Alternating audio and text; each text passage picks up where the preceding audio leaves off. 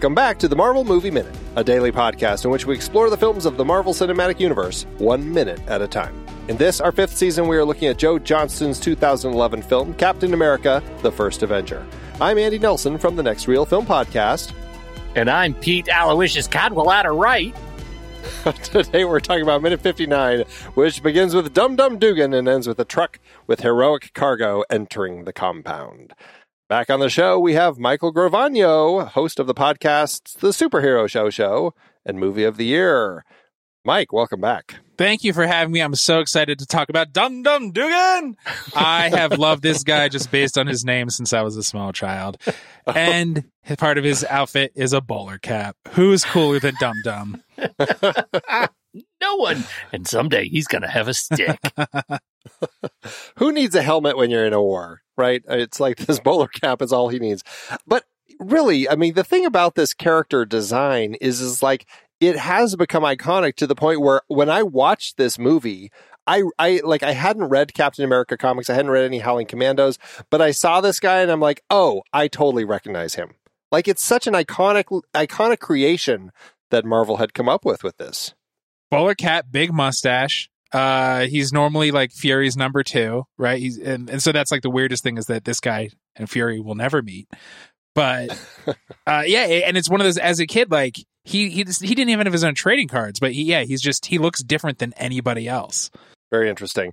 Of course, he is played by Neal McDonough. Before we go any further, I want to do the IMDb game with Neal McDonough. Goodness. The IMDb game, of course, is when you try to guess the 4 films that IMDb says this person is known for out of everything they've done in their career.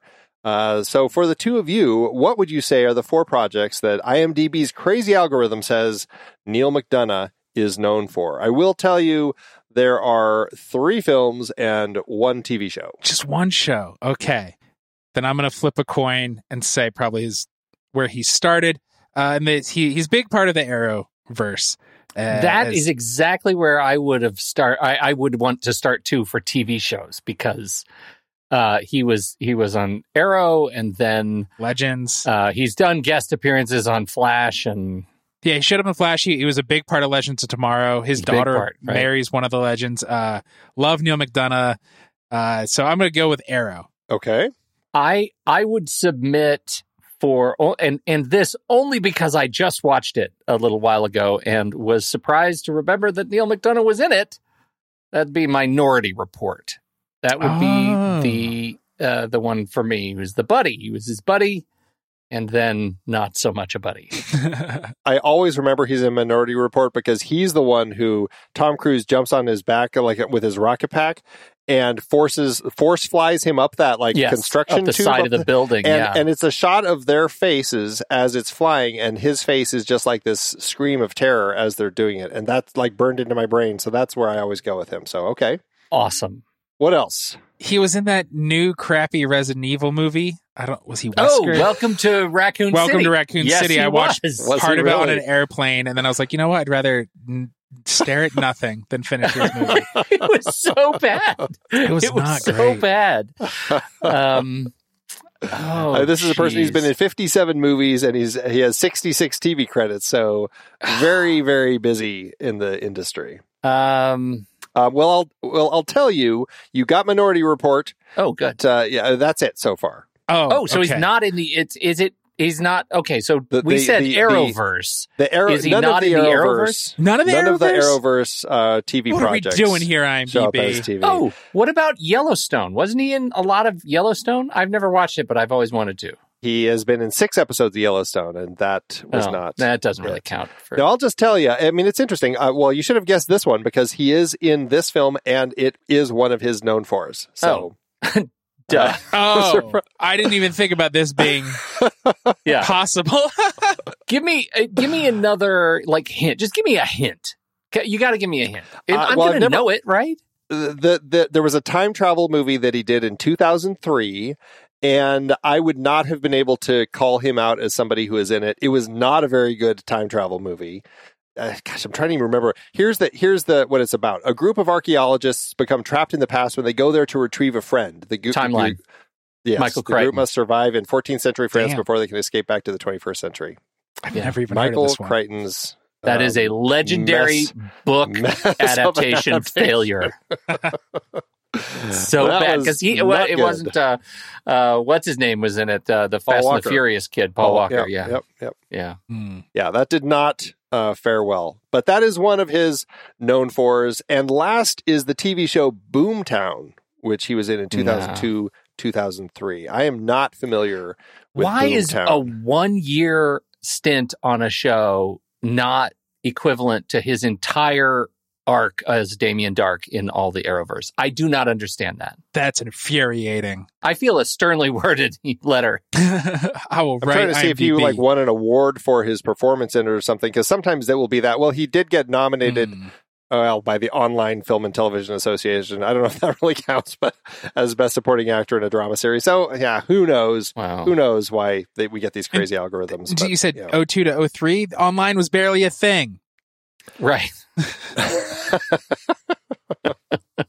Yeah, Boomtown. Each episode of the series, set in present-day LA, examines one crime from many different viewpoints. Uniformed cops, detectives, witnesses, the media, the fire department, the rescue squad, even the criminals themselves. Huh. Wow. I don't even remember that show, but No. that was his number 4. So that's Neil McDonough, and we like him. I think the reason that when I saw him in this film, I said, "Oh, he's great for this," is because I always remember him from Band of Brothers. If I was going to say something for his IMDb, I would have said that. It would have been because- Band of Brothers. You're absolutely right. That's actually where I kind of put a name to that face. Well, that's why I think he fits so well in this film, because like when I saw that show, I'm like, he fits really well in the time period, and here he is again in the time period, and so Yeah. He doesn't have a modern face, right? Yeah, if that makes right, sense. right. It makes sense that he would be, I don't know when, but timeless. Like I think he would fit in like the Deadwood type of era. Yeah. But yeah, absolutely. it makes sense for him to be in World War II. Yeah, I don't, there's something about like it's not craggy, but it's, I don't know, it's this very specific McDonough face. the McDonough face.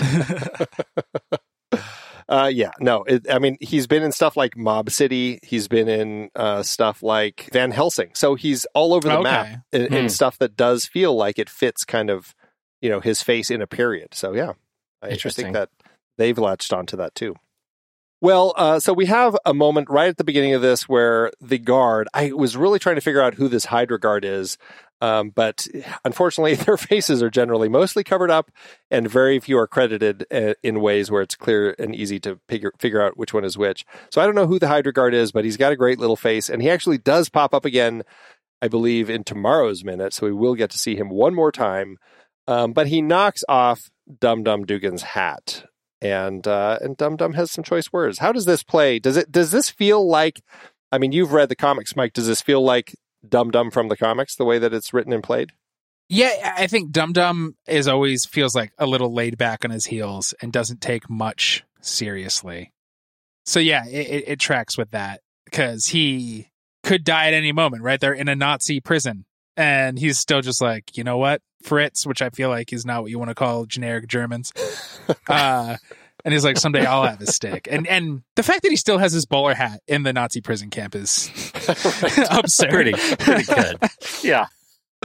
Yes, and we should clarify, this is the Hydra prison camp, because at this point, even though it's not depicted in the film, but it was in that deleted scene, the Hydra is also at war with the Nazis. Oh, okay. There was a deleted scene actually with these guys when they're captured along with Bucky, and they're fighting the Nazis, and suddenly Hydra shows up, starts killing all the Nazis, and then basically takes everyone captive. Because I know by the end of the movie, somebody's like, hey, Hitler says stop, and Schmidt's like, nope. So I didn't realize that starts so much earlier in the movie. Okay. Yeah, they cut the scene, and it's not really clear, so I guess that they've just kind of left it fairly vague, but yeah, it is what it is. We don't really get to spend much time with the prisoners, though, so we're not going to talk about the rest of this, but do you have anything to say about kind of Dum Dum and his role in the Howling Commandos? Yeah, the Howling Commandos I think are so fun, and they are that weird, and I don't even know if they're all what is it called? Like the legacy serum or something. That's why the original Nick Fury lasts from the World War II era on. Right. And some of them are frozen. Some of them also get the legacy, whatever. But they're just this cool, one of the few adaptations of like old Marvel, and somebody's like, no, they're too cool. We should modernize them and just keep them around. And I hope that they get like, everybody's getting rebooted and it'd be so cool to get like a mini series and have them come back. And it does feel, I like them. They're really fun. And I understand why, especially at this point in the MCU, but it would have been so cool to have like a Disney Plus series or something, or a movie just about them, because they are like this fun ensemble. And represent, especially when they first came out, just so representative of all kinds of backgrounds, right, and personalities. Absolutely, it's kind of a little melting pot of its own right here with this with the group, and it changes like over the history of the Howling Commandos. People come and go, and right, and it's so I like that. It allows for an opportunity to kind of create a group that kind of can also change with time. So I guess I'm not steeped in the arcana of Howling Commandos. Is there a comic run where the Howling Commandos are contemporary? Just some of them show up again. I actually don't know if the group, the Howling Commandos, is in the modern quote unquote, but I do like Dum Dum is still high up in S.H.I.E.L.D. If and when S.H.I.E.L.D. is around and has worked with Fury forever. And everybody else, it might be like their descendants. Yeah. Right. That's interesting. All right. Do you think he's wearing the same hat, or do you think he's had to buy a new one? It's the same hat, and it stinks. And I know that because cleaning out my grandparents, I got my Poppy Bill's bowler cap from who knows when, like the 50s, and it reeks of like cigar smoke and who knows what else. So bowler caps in my head, they just all scent, and it's his lucky charm. He has to go into battle with it every time, and it's filthy. Why are hats lucky charms? I don't know. It's gross. Why is anything a lucky charm? Yeah. Like the things that the players do in baseball, like in Major League or something. Yeah. It's like, really? That's weird. It's so weird. Yeah. Unfortunate. It is. Any last thoughts here in prison before we head back outside? I can't wait for Dum Dum to get a stick. That is a great setup. Yes. I think a great, like, right, think you're a nerd and you just see the French guy, I forget all the names but Dum Dum, but like you just see quick silhouettes and the French guy has his beret, so you're like, okay, I recognize that. And then Dum Dum gets a line. What a good tease for what is to come. I think it's 100%. Just a smart way to get people more pumped for further in the movie you're still in the middle of. Like, it's just so well done. Yeah, it is. It's very subtle. And it's actually an interesting, we don't even realize it yet, but I guess anyone who was already a fan of the Howling Commandos would have recognized it. But when we saw during the montage of Steve filming that piece of the movie where he and the troops were marching, and you could tell, it kind of is set up kind of like the Howling Commandos. Like there's that hint there. Yeah. And now we're actually starting to see people who really kind of fit the bill. It does feel like it's building to something, some kind of opportunity for them to all come together. And that is kind of cool the way they do that. Mm-hmm. Because at this point, all we know is that he's coming in here to, rescue Bucky, perhaps, because he doesn't know if Bucky's alive or not. But regardless, he wants to save the rest of the prisoners from the 107th that were captured. So, yeah. So we're setting up like this is a representative of the 107th, and we're giving you people that you will recognize or that have some interesting identity so that it's easy for us as an audience to kind of latch on to them. Because, it could just be a whole group of soldiers and, just an anonymous bunch that wouldn't have allowed for us to have that connection. And so I think that this is actually a really interesting way to kind of bring the Howling Commandos into the story. Yeah, even if you weren't a comic fan or don't know the Howling Commandos, just like this guy has, like, we know the prisoners are being worked hard, almost to death, and that they are about to be worked even more to death, 60% more. So at this point, like he has in one sentence, you're like, I care about this guy now. He's sarcastic, he's courageous, like, and it's such a good way to make the viewers care about a random character. Yeah, absolutely. Okay, one more prison point. Oh, okay. The prison guard. We don't know who he is, but do you recognize any little nuance of his mouth? Does he look familiar? Because he looks killer familiar to me. Like, I feel like I know his mouth. Don't know where from. I've seen that mouth before somewhere. It sounds really creepy when I say it. So that's number one. Where is that guy from? Number two is, do you look at his uniform, at the helmet with the lenses, and you think, yeah, that's probably 10% more than what was around at the era? 15 men. On a stretch. Yeah, they're stretching here. I think they're stretching. And we, of course, in this minute, our first glimpse of lens flare actually comes at second 4. We get a little gun in the background, but a glorious backpack lens flare at second 8 that is begins or continues our comical ascension to lens flare absurdity with the blue goo.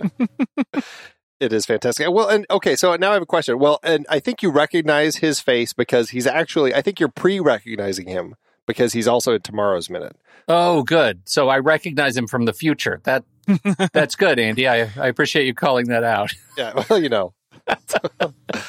But I do have a question. Do you, so we saw when Steve hopped into the back of the truck, we saw a couple of Hydra agents. Well, it's actually after this, but they have, they don't have their mouths exposed. It's a similar kind of look, but easily they've got 18% over what was available at the era. Do you have a preference though? Do you like seeing the mouths, or do you kind of like the what looks almost more anonymous by having the face plates covering their mouths? Which I think is the idea, right? To completely anonymize them so that they can be more of a threat. Yeah, it's scarier. It's stormtroopery, right? Yeah, they're scary. They're stormtroopers. Yeah. No, I like them. Black-suited stormtroopers. So you prefer the full mask over a mouth? I do. Okay. Because then you're just left going, well, who is that mouth? I know your mouth. You stare at their mouth. What that mouth do? But it's just like, even like Christian Bale's Batman this guy's mouth is getting shoved out. Like, nobody looks cool with the ski mask with the eyes and the mouth. It always just looks a little goofy. And also, like, when they're walking around just together with mouths exposed, do you think it's hey, who's that mouth? Hey, who's that in that mouth right there? I recognize that gold tooth. What's up, Bob? Yeah. It is the Hydra, the offices are ripe for confusion of people talking and telling secrets to somebody that they think is one person, but is actually the other because the mouths look too similar. Do not share office goss because you will be telling the person you're trying to talk smack about. That's right. You have to find, if you're comfortable with it being on the New York Times, just like I tell my mom, then you can post it in a text message. Now I'm picturing the Zola's assistant who is trying to get him to sign the 60% papers, going in and complaining to someone who is the wrong person, and now that person is like Zola's brother-in-law. Yeah, right. All right, so we're out in the woods now. We're leaving the prison. We're going out into the woods as we're following Steve, who has a very keen sense of direction as he has found his way through the forest, through the fog, in the middle of the night to the Hydra compound after jumping out of the plane far before they were over the drop zone. Do you think that it's just an incredible sense of memorization and like photographic memory when he looks at maps and he jumps out of planes that he can go, okay, I get the lay of the land? I mean, easy do you think it was to find this place? Well, if everything's become a little more super because of the serum, hearing maybe, and he's like, I hear big trucks in that direction. I'll run towards a road and then jump in one. Well, and don't forget, from above, the entire compound is lit with lens flare. Yeah, it's true. At this point. Like, he's literally dodging the substance of lens flare. Yeah, he's like, who made that spotlights. Hydra compound? J.J. Abrams? Exactly. He could see it from above. He knew exactly where it was. I'm sure, and he is more super. So He is more, that is one thing we can say about Captain America. Yeah. He is more super. The thing I love about him, and this is performative, that Chris Evans still, when he runs up, he kind of runs up in a crouch and he has his toy shield on his back. And he is a tough guy. Shield, Pete, not a toy. It's a toy shield. And he is a tough guy. And we know he has the brawn now, but he still has a little bit, like, if he didn't think, I think I'm going to conjure Tom Hanks from Big in this run up to this thing. The look on his face, that look of wonder, the eyes looking up, and his mouth is constantly just open too much. I love it. I just love it. It's such a little note, but it feels to me like he is a puppy with giant paws and giant ears, and he's still growing into himself. And this is his first big caper.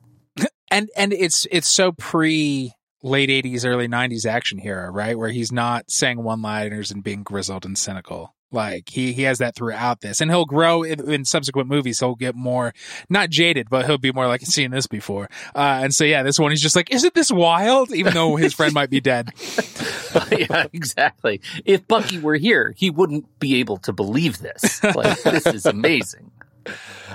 Based on what you said, Pete, now I want to picture that Chris Evans actually brought Leander Dini with him everywhere he went and had Leander perform the scene first so that he could see how the little person does it, and then he's just imitating him, just like Tom Hanks did like with the heroic kid and demeaning at the same time. Who is Leander Dini? He played Puny Steve, the body double for him. Oh, okay. Yeah. So seeing how the little guy does it. You go run and see so I can mimic. So exactly. All right. Now, so Steve sees the compound, and we get to kind of a glimpse. I don't know. It's lights and fog and kind of a building of some sort and a fence. We don't really get to see a whole lot of the compound just yet. You can kind of tell there's something through the fog, but it's very hard to tell. So not much, but Steve knows he's in the right place. And we get what I think is perhaps the most Indiana Jones moment of the movie. Yes. And coming from Joe Johnston makes perfect sense, but he runs up behind the last truck, hops in, sees two Hydra guards in there, says, "Hi, fellas." And then you get a cut to the exterior of the truck as there is a skirmish, and you just see the fabric of the truck like getting poked up in different spots as people are hitting it before the bodies fall out the back. What? How does this play for you two? Does it work? Do you like the way the Joe Johnston sensibilities of it? Delightful. Can you even? I mean, don't you hear the trumpet? Da da da da da da da ba ba ba ba. Like, no, I can hear the whole thing. Yeah, it's Indiana Jones. I can't point to a specific scene in that, but it is exactly that. I have that written down when I watched it. It just has that vibe because, like, choreography and fighting is hard back in the day, so they just wouldn't show it. And it has that old school sense. And then, especially when we're building up, there's going to be a big fight. It's a lot of fun to not show us it yet. We haven't seen him like in action in a fight in a while. Or no, he's mostly been running around like if ever, right? So to slowly just build up before we get like a climactic big fight is so smart. God, you're so right. Like conjuring that image of like grown men in the back of this truck slapping canvas to make it look like there's a fight going on. Like grown man slaps canvas is in the scene instruction for this sequence is amazing to me. They're just giggling to each other. They'll never guess. I like to picture like Joe Johnston actually back there. This is going to be my cameo, everybody. Yeah, I'm just going to be hitting the canvas of the truck. It's so fun. The crew is all being super careful. We got to tie you down. We don't want you to accidentally fall. Yeah. Three safety people. We do need the director. So he did The Rocketeer, right? Yep. And then this. So what else is in his oeuvre? I could have looked it up. I forgot. Well, he started. I mean, if you haven't seen the Disney Plus docu-series Light and Magic, it's absolutely worth watching. It's all about kind of the foundations of industrial light and magic and all the special effects and everything. He got his start doing special effects with those teams through all of their early films, and then actually George Lucas paid for him to go to USC and learn to be a director. From that, he ended up getting Honey, I Shrunk the Kids, which was his first movie. Again, going into kind of big effects sort of things, right? And then he did The Rocketeer. He did some of the Page Master, like all the live action stuff, the little Macaulay Culkin movie. Jumanji, the original Jumanji he did. And then he did October Sky, which fits for his biopic of the rocket, the early Man to the Moon era. And then Jurassic Park 3, Hidalgo, The Wolfman, which we talked about on a hiatus episode, and then he did this. So. Wow. I think there's 2 of his movies I haven't seen. I love this guy, I guess. Yeah. Kind of hard not to. Like he's great. Jurassic Park 3 for me is like my second favorite Jurassic Park film. Yes! It might even be my first. I just think it's such a dinosaur monster movie. It's like exactly what I wanted out of it, you know? And the lameness of the other ones isn't in it. Yeah. Thank you, Andy. I've met nobody else because I'm like, Right. It goes 1-3. We're in a camp of our own. Notice Pete's not saying anything. He's like, oh, you guys are crazy. You guys have said it all. You got William H. Macy. It's great. It is fantastic. So much fun. And the first time we get like the pterodons. So, Well, that was the Love great it. one because that was the one where they go parasailing and they get picked off while they're up on the rope. Yeah. That was amazing. You're right. That was fantastic. More It's- air fishing by airborne dinosaurs. And that's what it's great. They're like, how many? It's just set pieces. We'll Yeah. just run from set piece to set piece and screw Right. plot, and it's It's- awesome. Yep. And you have the Yep. little jungle boy, like their kid, the rich people. Their kid has just been lost on Isla Nublar forever. Like they're like, let's try to track him down. I hope our 10-year-old survived these dinosaurs for months. It's so nonsense, but God, it's just so much fun. And when the phone is ringing like inside the dinosaur, they realize, oh, That's crap. right.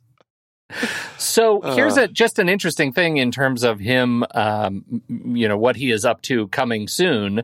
Apparently in pre-production is a reboot of Honey, I Shrunk the Kids. It's Shrunk with Rick Moranis and Josh Gad. What? I guess playing It's- his son. Is that a thing? Yeah, I think that his it's now his his sequel. son. Yeah. It's the son has grown up now, and he's continued his dad's experiments, and then he, I think, might shrink like his whole family, including Mhm. his dad, played by Rick Moranis. So, Well, I'm I very curious. would absolutely see that. It's because I thought the first one was funny, and the others. I was a projectionist during the era of Honey, I Blew Up the Kids, and I watched that movie way too many times. And so I'd be excited for this one. And then The Chronicles of Narnia is back with the silver chair, and he has been announced as directing. Okay, the silver chair is dope. It is weirder and darker. Yeah. yeah, they're finally continuing the franchise. It's one of those franchises where it's okay that things change because the books are all like different characters. They're all crazy. And now Yeah, they're they're all over grandkids the or place. whatever. Right. And so it's fine that it takes time, but yeah, it's going to be interesting. I mean, just listen to this. This is the IMDb synopsis of the Silver Chair. Jill Pole, Eustace Scrub, and Puddleglum, the Marsh Wiggle, Love Puddleglum the Marsh. set off on a journey to the land north of Narnia in order to rescue King Caspian's missing son, Rillian. I can't get enough of Bubblegum. Because Eustace was the new whiny kid in Yes. Voyage of the Dawn Treader, and now this was Eustace's story where he's like, I've done this before and I'm humble now. Yeah. And Puddleglum is Eeyore if he was like 100 pounds and 9 feet tall. Like he's this weird spindly thing. Exactly right. That's awesome. That's so good. So- Well, I'm glad that they're finally doing that. And yeah, Joe Johnston, I think, is going to be a good choice for that. Yeah. Me too. He did do, after Captain America, he did do Not Safe for Work, which I don't know anything about. It was an office worker is trapped inside the building where a killer is on the loose. That sounds very different. Oh, for that's Joe a different Johnston. vibe. Yeah. Yeah. And then he did, I think he ended up kind of being the person who they brought in to kind of rescue the Nutcracker in the Four Realms. That was one of those films that I think was just a big old mess, and they needed somebody safe to kind of just, land the plane. And so so he took over from Lassie Hallstrom and finished the film. Did either of you see that one? I that's one that No. I haven't. I heard such bad things about it, although now I feel like I should, just out Yeah. of curiosity and just, Right. just to really kind of flesh out my Joe Johnston filmography. And it's all connected from Fritz of the Nutcracker to Fritz of this minute we're talking about. Full Amazing. Circle of life. Circle of Life. There it is. Well, that takes us back to the Nutcracker has a lot of shiny things, and so does Second 58. Yet again, marshaling our journey toward absurdity of lens flare.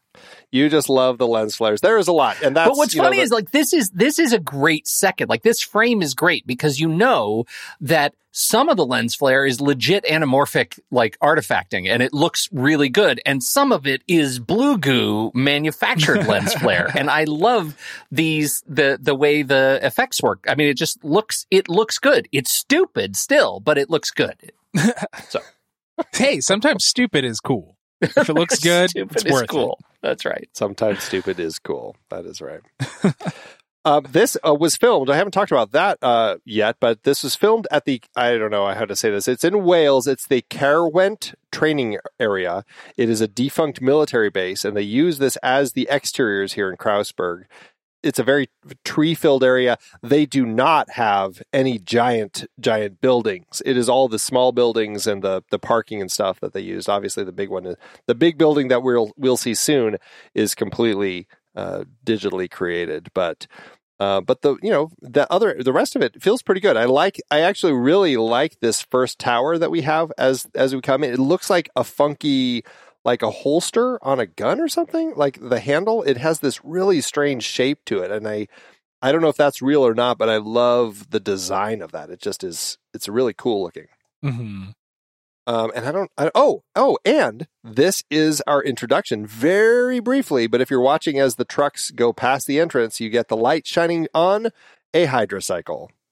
Here we go. Hydra and their vehicle designs are spectacular. It does make me wonder, why didn't they do anything fun with the trucks? Because the trucks are just trucks. Maybe they just stole the trucks. They just borrowed them.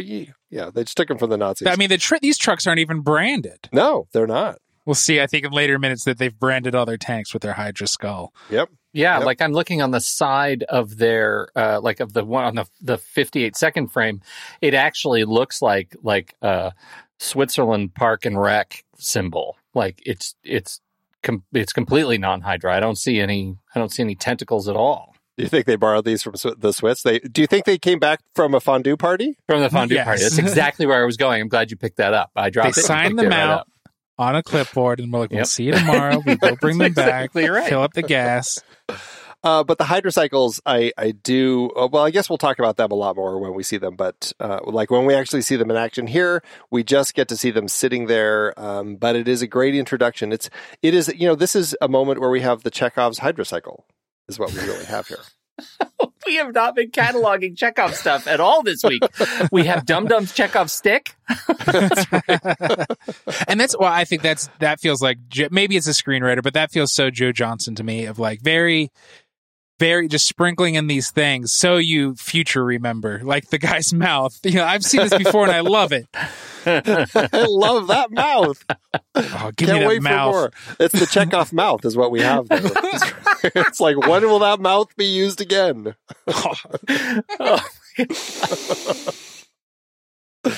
All right. Well, I think we can put a cap in it for today. Any last thoughts about anything in this minute as they pull up to the loading docks? This minute cannot end soon enough. A really, I don't know why they did this. It's not needed, but very cool is the three trucks all choreographed, go together. They all turn in the minutes or seconds 57, 58, 59.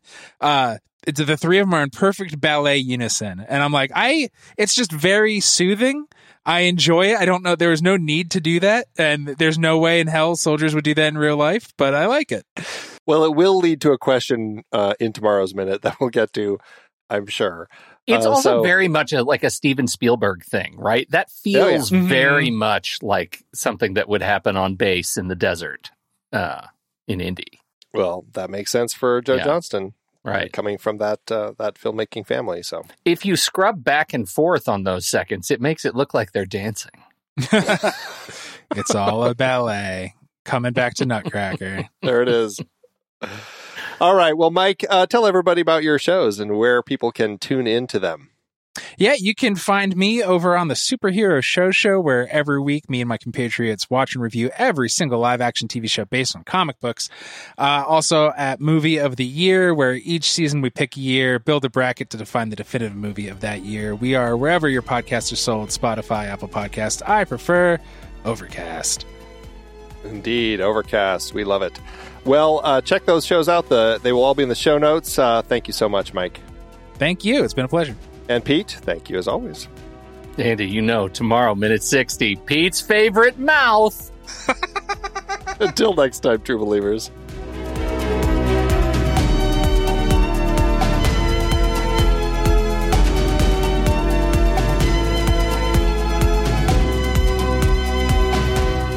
Marvel Movie Minute is a production of True Story FM. Engineering by Andy Nelson.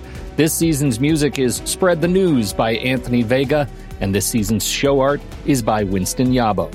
Find the show at truestory.fm, and if your podcast app allows ratings and reviews, consider doing that for this show.